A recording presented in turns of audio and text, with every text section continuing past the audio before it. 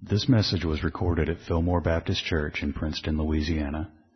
Our goal is to faithfully preach the Word of God for the salvation of sinners, the strengthening of believers, and the glory of God. Please visit our website at www.fillmorebaptist.org and listen for more information at the conclusion of this message. Heavenly Father, we do thank you for this good news. Lord, we thank you for your faithfulness. Thank you for your care for us. Thank you, Father, for the promises of eternal life, gift of salvation in Christ. We're just thankful, Lord, that in this world, the things that we face, we're always in your care. And it's a win-win situation in that whatever comes, you're in control. And Lord,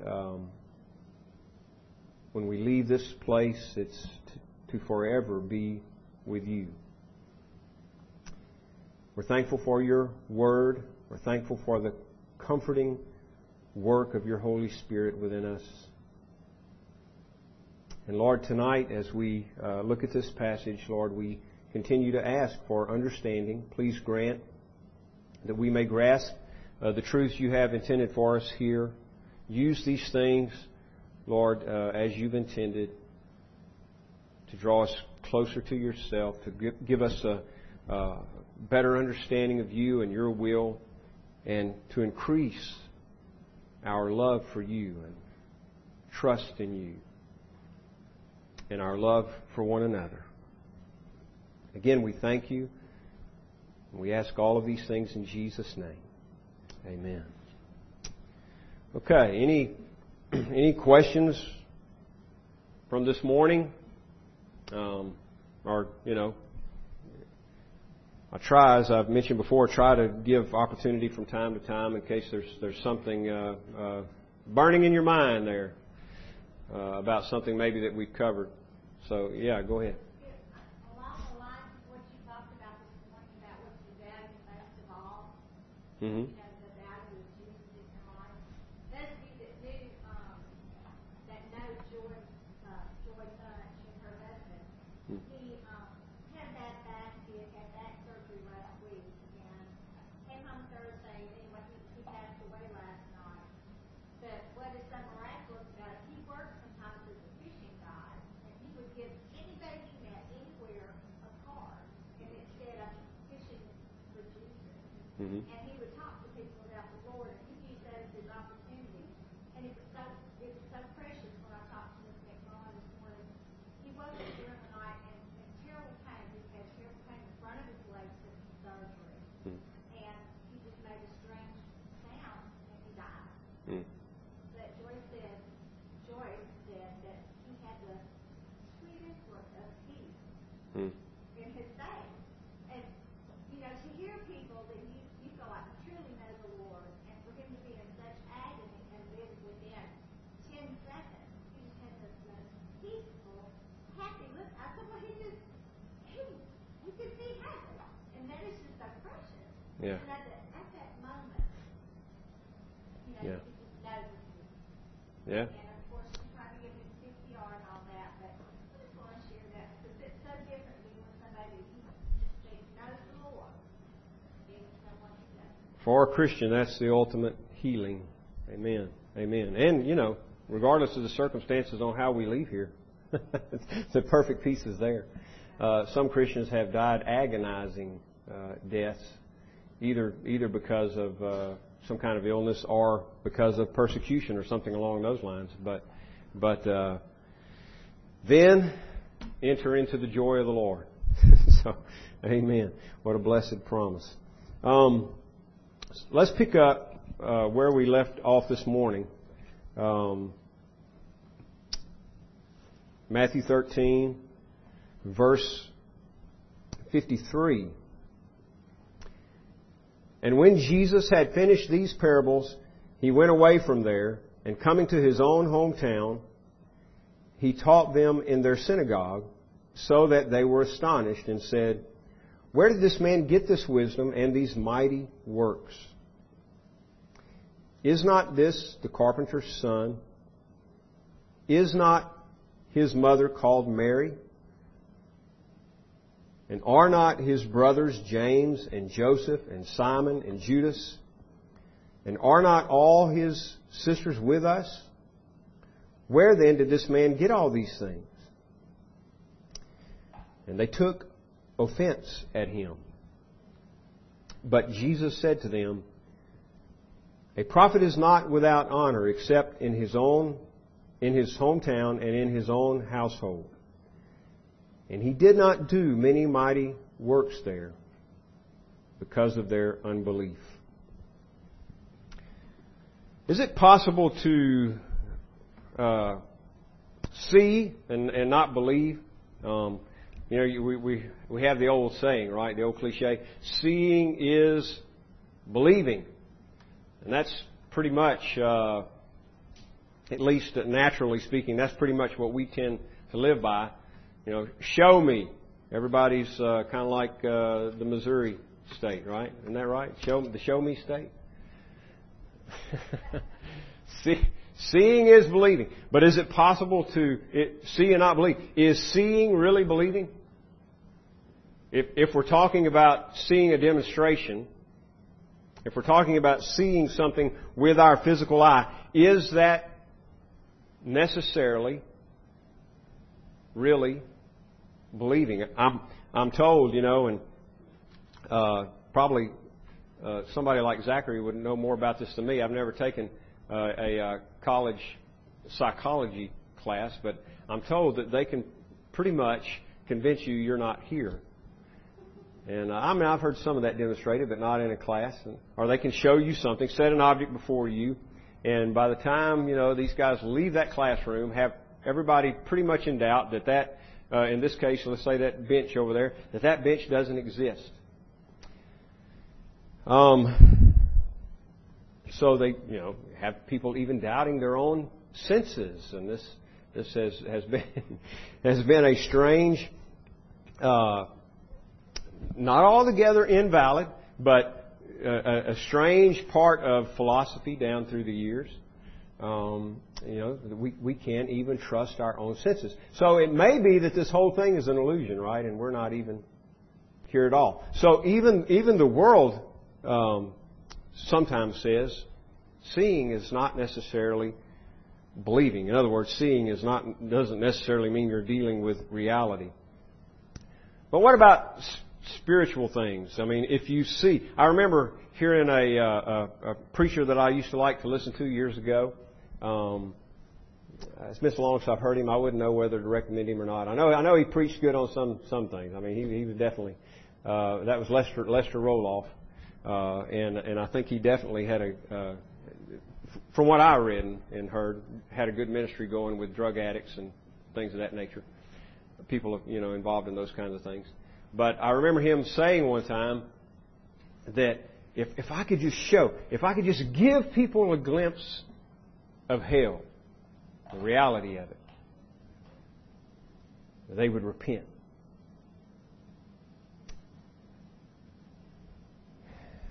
And I remember thinking about the various times in the book of Revelation, for example, where God is pouring out His wrath. And we have this testimony. They would not repent. They reviled God and would not repent. What about on the positive side? If you could just see a demonstration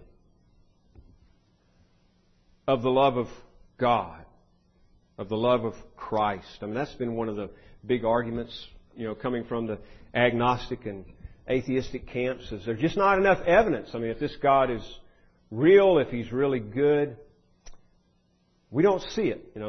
What we look around and see is a lot of bad things happening in the world. They even use the term evil sometimes. What we see is a lot of bad going on, so there cannot be a good God. Of course, we need to ask them at that point, why do you define anything as bad?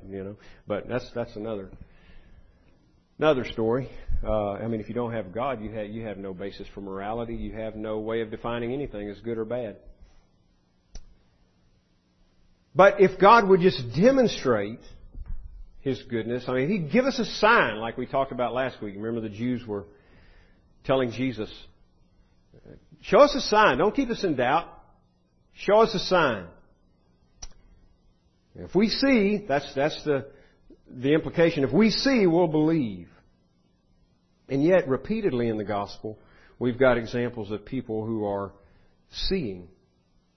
And talk about the demonstration of God's love. What about Him sending His Son into the world, laying aside His own glory, taking on ridicule, persecution? What about Him doing that for us? What about the signs that we are seeing as we move through the Gospel? Blind having sight given to them, or deaf having their ears opened, people having demons cast out of them. There's evidence after evidence after evidence after evidence. And we still run across passages like this. And as I pointed out before, this has been the primary focus from Matthew 11 through the end of chapter 13, where we are now. The opposition to Jesus. And Matthew has just given us repeated examples here. Everything from the blasphemy of the Holy Spirit to this kind of talk that we just read here. Or these people are Jesus' hometown people, and they say, isn't this Mary's son and Joseph's son? And aren't his brothers James and Joseph and Simon and Judas? Where does this man get these things? But they keep seeing and they keep seeing, and yet they're not seeing in the sense of believing. So seeing, that is, seeing with a physical eye, seeing evidence before you, is not necessarily believing. Let me just go back in this same chapter here for a moment. Jesus makes a reference to this kind of blindness. He's asked in verse 10 by His disciples, "Why do you speak to them in parables?"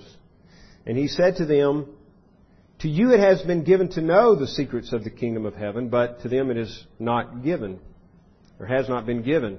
For to the one who has, more will be given, and he will have an abundance. But from the one who has not, even what he has will be taken away. This is why I speak to them in parables, because seeing they do not see, and hearing they do not hear, nor do they understand.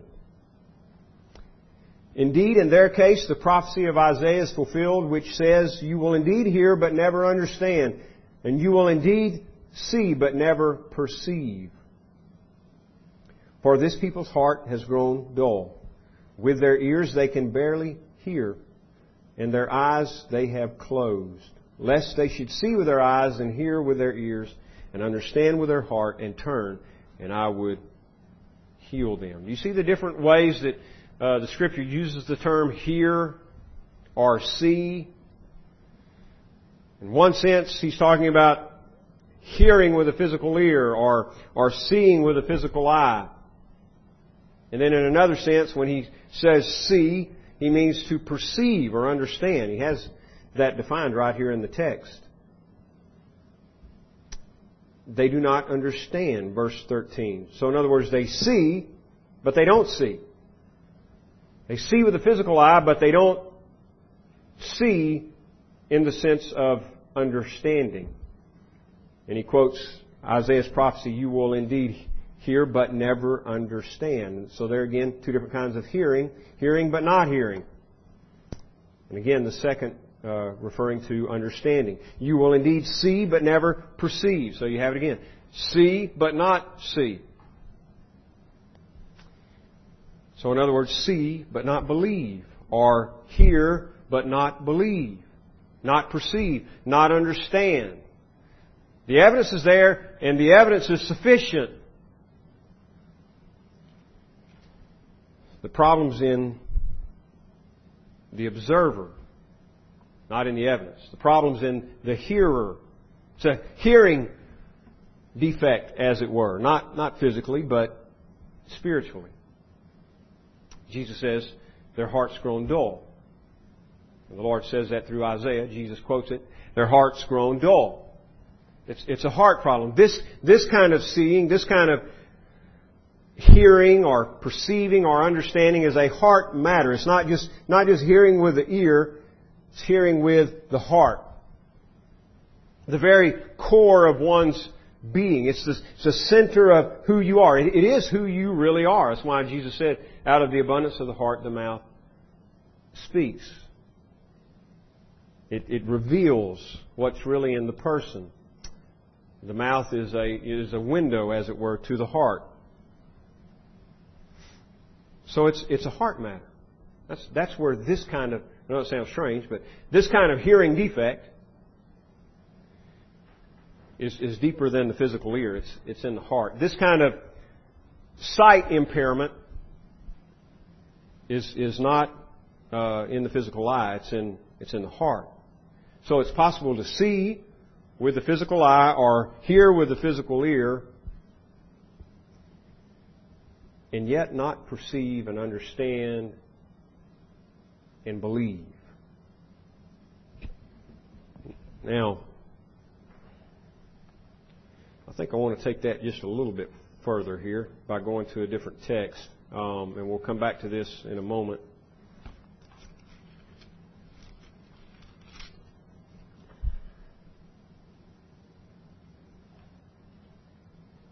Let's see.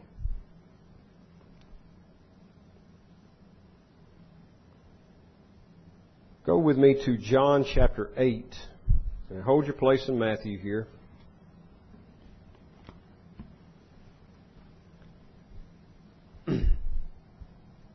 Hopefully I won't be confusing here, but I'm just trying to show a little bit of the different ways the words are used with the different nuances. Because even the word belief doesn't always carry the same meaning.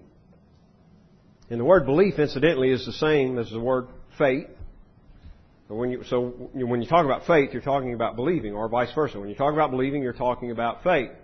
But there are different kinds of faith. We're not always talking about saving faith. And I think I can show you from here, the Scripture doesn't even always use the word in that way. So, again, just like you can see but not perceive, or that is have faith, trust in Christ. And by the way, what I would define as saving faith is trust in Christ. Trust, and to the point that you cast yourself upon Him at His mercy. Trust in Him for forgiveness of sins, for eternal life. It's a trust that manifests in obedience. It's a surrender to Christ. So, there is a sense in which you could say, for example, a person you demonstrate, and I really do mean you here, because I'm not with you on this one, for the most part. You demonstrate faith in an airplane when you get on an airplane. I mean, I may get on one, but I don't have a lot of faith in them. And to some extent, you're demonstrating faith in that pilot. And his skill, his ability.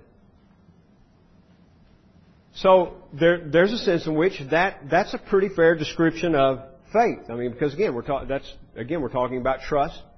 I trust whoever manufactured that plane and the mechanics that do the maintenance on it. And I trust the pilot. So to some degree, that's a pretty good description of faith. It is a description of faith. But it's not really a description of what we mean by saving faith. Our biblical faith goes beyond that. Then we're talking about trust in Christ alone for our salvation. And I like, to describe faith, I like the old analogy. You probably heard it because it's old and everybody's heard it. But, the guy on the tightrope that walks, between the skyscrapers, and he's pushing a wheelbarrow from one side to the other, and he comes back with it, and this guy standing by watching says that is truly amazing, and then somebody asks, now you get in the wheelbarrow, and he'll push you back across and back, and he had faith for the guy to do that with, himself in the wheelbarrow, but he didn't have faith enough in the guy's skill to get in the wheelbarrow and be pushed across, back and forth across. That's a whole different kind of faith. Trust. That's to the extreme. We got to go to the extreme with Christ.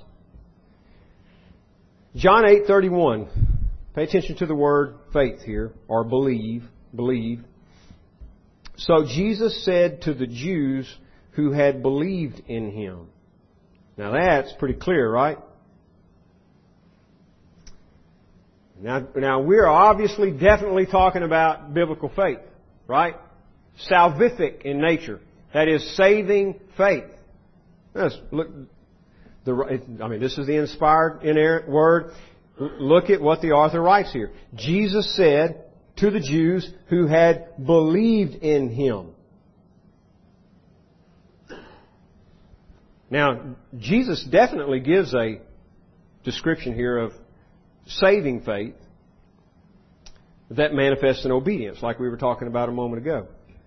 This is what Jesus says to them, to the Jews that believed in Him. If you abide in my word, you are truly my disciples. And you will know the truth, and the truth will set you free. Now listen to their response.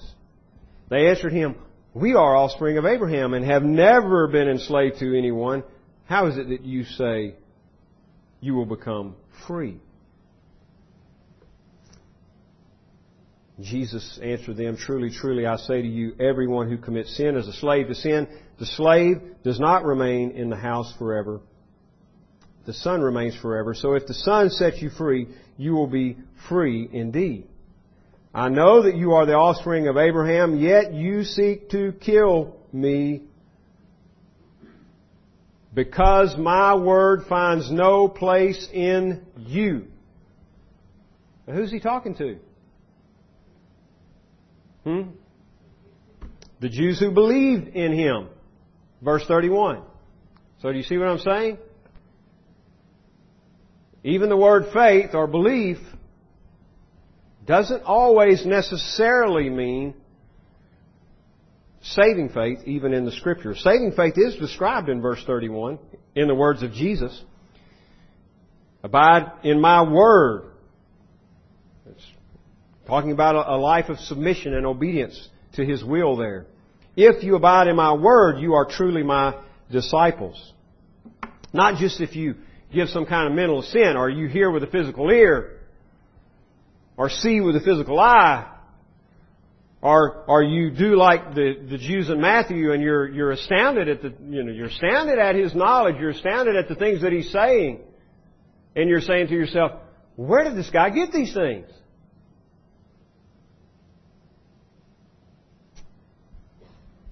Or like in Luke 4, which was also in Nazareth, in Matthew 13, we're in Nazareth, his hometown. And in Luke 4 was also in Nazareth. They marveled at the gracious words that flowed from His lips. And then they tried to kill Him. Just like here.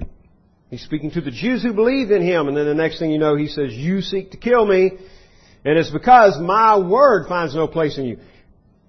If you're my disciple, you abide in my word, Jesus says. And you'll know the truth. Because His word is truth. And because He is truth. You abide in my word, you'll know the truth, and the truth will make you free. But you're a slave to sin. That's implied in verse 34. And so then He says, verse 37, my word finds no place in you. I speak of what I have seen with my Father, and you do what you have heard from your father. They answered Him, Abraham is our father. Jesus said to them, if you were Abraham's children, you would be doing, notice the doing, abide in my word, He's talking about doing the will of God. And if you were Abraham's children, you would be doing the works of Abraham, or the works that Abraham did. But now you seek to kill me, a man who has told you the truth that I heard from God. This is not what Abraham did. You are doing the works of your father. Now, where's Jesus going with this? They said to him, we were not born of sexual immorality, which is probably an accusation against him, because they may know the situation. Mary's pregnancy while betrothed. We were not born of sexual immorality. We have one Father, even God. Jesus said to them, if God were your Father, you would love me. For I came from God and I am here. I came not of my own accord, but He sent me. Why do you not understand what I say? It is, and notice the word understand there. Remember Matthew 13, hearing, they hear, but they don't understand. You do not understand what I say. It is because you cannot bear to hear my word. You are of your father, the devil. And your will is to do your father's desires. The contrast there is, your desire is to do the will of your father, the devil, rather than to do the will of God. That is, to abide in my word, to do the works of Abraham, to do God's will. You're of your father, the devil, verse 44. Who's he talking to? Well, verse 31 tells us. The Jews who had believed in Him. So how is he calling saved people children of the devil? Well, He's not. Because they saw but they didn't see. Or we could even say it this way. They believed but they didn't believe. They were hearing but they weren't hearing. Well, in what sense were they believing? Probably just in the sense that, they saw miracles that He was doing, and they understood that He's doing those things, and they perhaps were giving Him credit for that. Some even believed that He was the Messiah. They wanted to make Him king. But, believing all of that with basically their own definitions of who the Messiah is and what the Messiah is about, and not really accepting His own testimony about Himself and about God and about God's will and about their spiritual condition. And I think that's what we see here in Matthew 13 also. When Jesus had finished these parables, He went away from there, coming to His hometown. He taught them in their synagogue, so that they were astonished and said, where did this man get this wisdom and these mighty works? And they were hearing, they were seeing, they were astonished at His teaching. At times, they acknowledged that He taught with authority. They were astonished for that reason. He teaches as one having authority and not as the scribes. Or they perceived, as I mentioned earlier, in probably this same synagogue. I doubt that Nazareth had more than one. Probably in this same synagogue in Luke 4, they perceived and were marveling at the gracious words coming out of His lips. They were hearing. They're acknowledging that something's different about this man, something special about this man.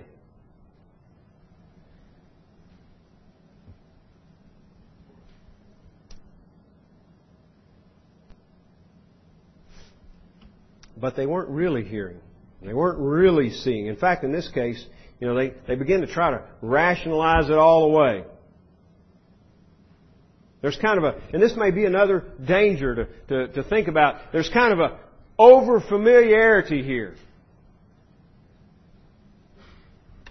We know this Jesus, and, well, we know Him better than He knows Himself. We know who He is.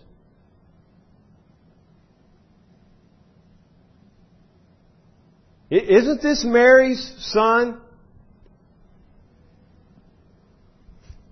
Are not His brothers James and Joseph and Simon and Judas?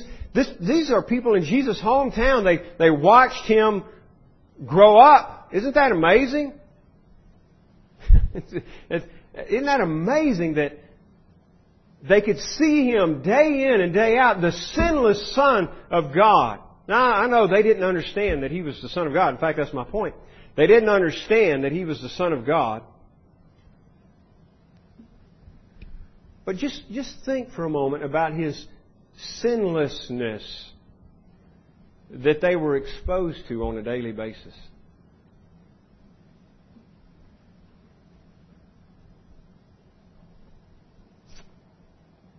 Wouldn't that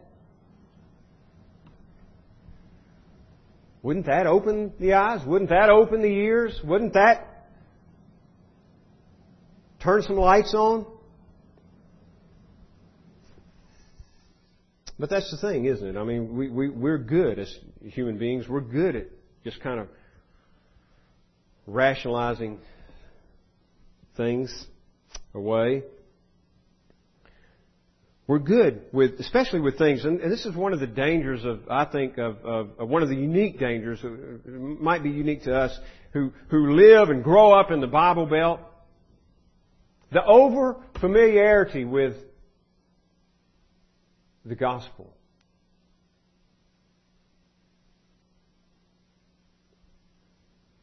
We know what it's about. We know what it's all about. I mean, we think we do, but we have a lot of presuppositions. I remember when Leslie and I first came to the Lord. The Lord saved us, and as time was moving on there, I was amazed in a lot of ways. What God was doing in us, but as time rolled along, and I found myself and this is, I'm sure, still going on, but I found myself having to spend a lot of time unlearning things. And, there were certain truths maybe that we would discover in the Scripture and that we would talk about, and I'm thinking, wow, this is just opposite of the way I've been thinking. I'm, raised basically in a Christian home, in a Christian environment, right? In a Christian state, in a Christian nation, right? In the Bible Belt of all places. And I've got all these misconceptions. And Leslie would, basically confront a lot of the same truths.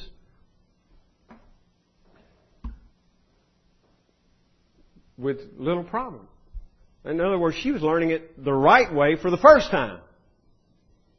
I mean, she's studying the Word and hearing God speak for the first time and learning it right the first time. And I'm having to undo damage that's been done because of misconceptions, or the Lord was undoing it, but it was an added challenge.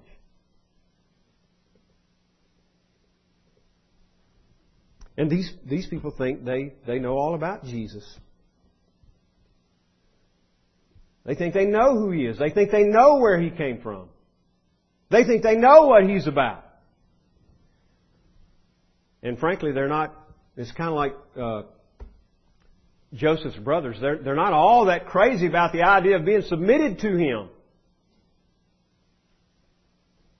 Now, what's so special about Him? What about my will? What about my desires?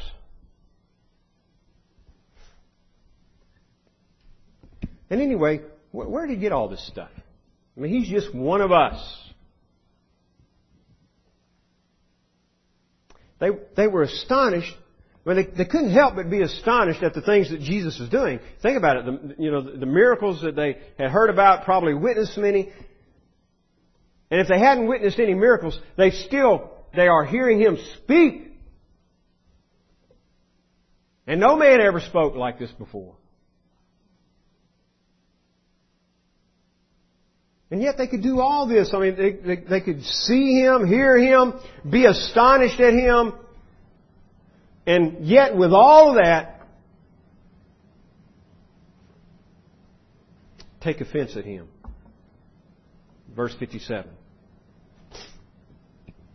And they took offense at Him.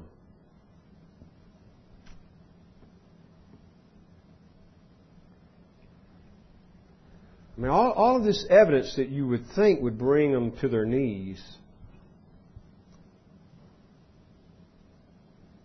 instead was a stumbling block for them. And that's literally what the word means there, to cause to stumble, offense. It's where we get our word scandal or scandalized. They were scandalized at Him. Isn't that amazing? Remember the story we talked about a while back? Jesus cast the demons out of the demoniac. And then, the townspeople came out there to the cemetery. And they saw the man sitting there clothed and in his right mind. And they saw what happened to the herd of swine. And they all fell on their knees and worshiped Jesus. No.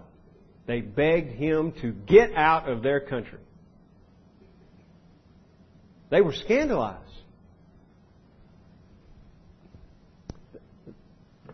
The real, it's kind of like here, the real Jesus was not the one they're interested in. This is not the agenda they had in mind. So Jesus says, a prophet is not without honor, except in his hometown, in his own household. And that really is generally true of the whole nation of Israel. I mean, there Jesus is, in his own home, among his own kin, and at least generally speaking, without honor. And it seems to be, that truth seems to be even amplified, of course, here in Nazareth. It's the very, this is just what amazes me about it. It's the very people that you would expect the opposite from. I mean, when he goes up to, I don't know, you pick any little town, Capernaum or Bethsaida or even into Jerusalem. When he goes up there maybe for the first time, he's basically a stranger. But in Nazareth, everybody knows him. These are the very people you would expect just the opposite from. I mean, they've seen him. They ought to embrace him. In verse 58, and this is, I'm going to close quickly here with this, but this is just an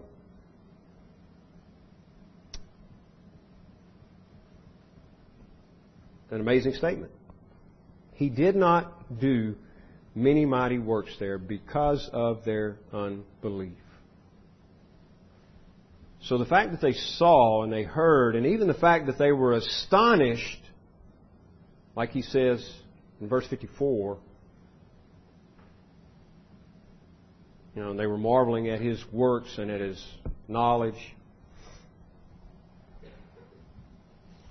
None of that meant that they truly believed. They did not trust him. The Jews in John 8, the Jews who believed in him, didn't really believe in him. If you know what I'm saying. They did not trust him, love him, obey him. And so here Jesus is going from town to town, moving all around the countryside here, doing all of these things. And in his own hometown, he did not do many mighty works there. Mark says it this way: He could not do many mighty works there because of their unbelief. Which seems to me, I don't think God is limited in any way. I don't think Jesus is limited in any way. In fact, we could point to other cases where Jesus does do mighty works in the midst of unbelief, it seems. I mean, there's some passage you could go to, and Jesus will say, according to your faith, be it done unto you, and you might get the impression, well, okay, it's because they had faith. But then, what are you going to do with people like Lazarus that were totally incapable of exercising faith? So was He really limited by their unbelief? I don't think so. I know, and again, in Mark it especially sounds that way, but I don't think that's what He's saying. Limited, yes, but it's self-limited. Like is implied here, He did not do many mighty works there. In other words, what I'm saying is I would perceive it to be a form of judgment.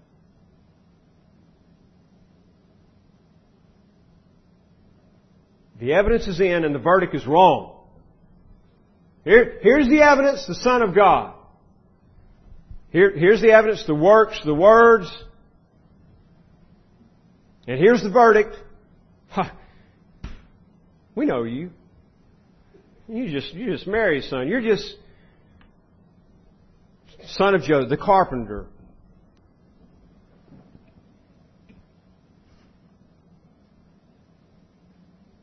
The verdict's wrong.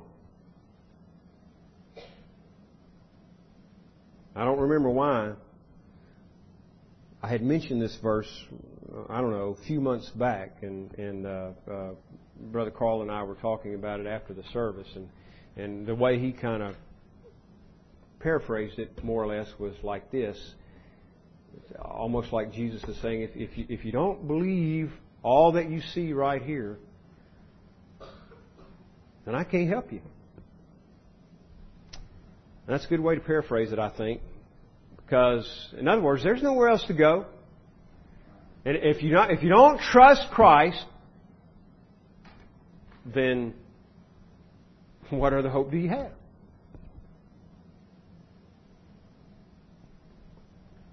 So no, seeing is not necessarily believing.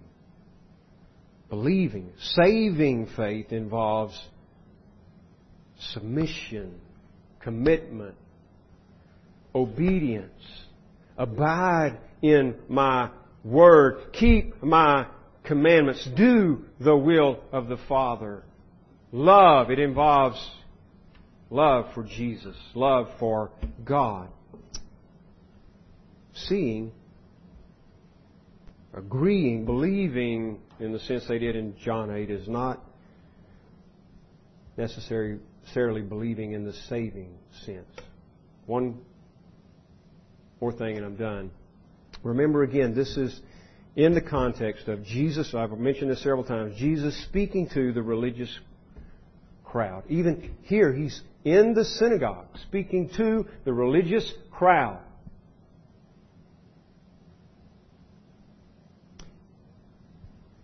Got all the appearance of believing, but they're rejecting the true Jesus. Let's pray.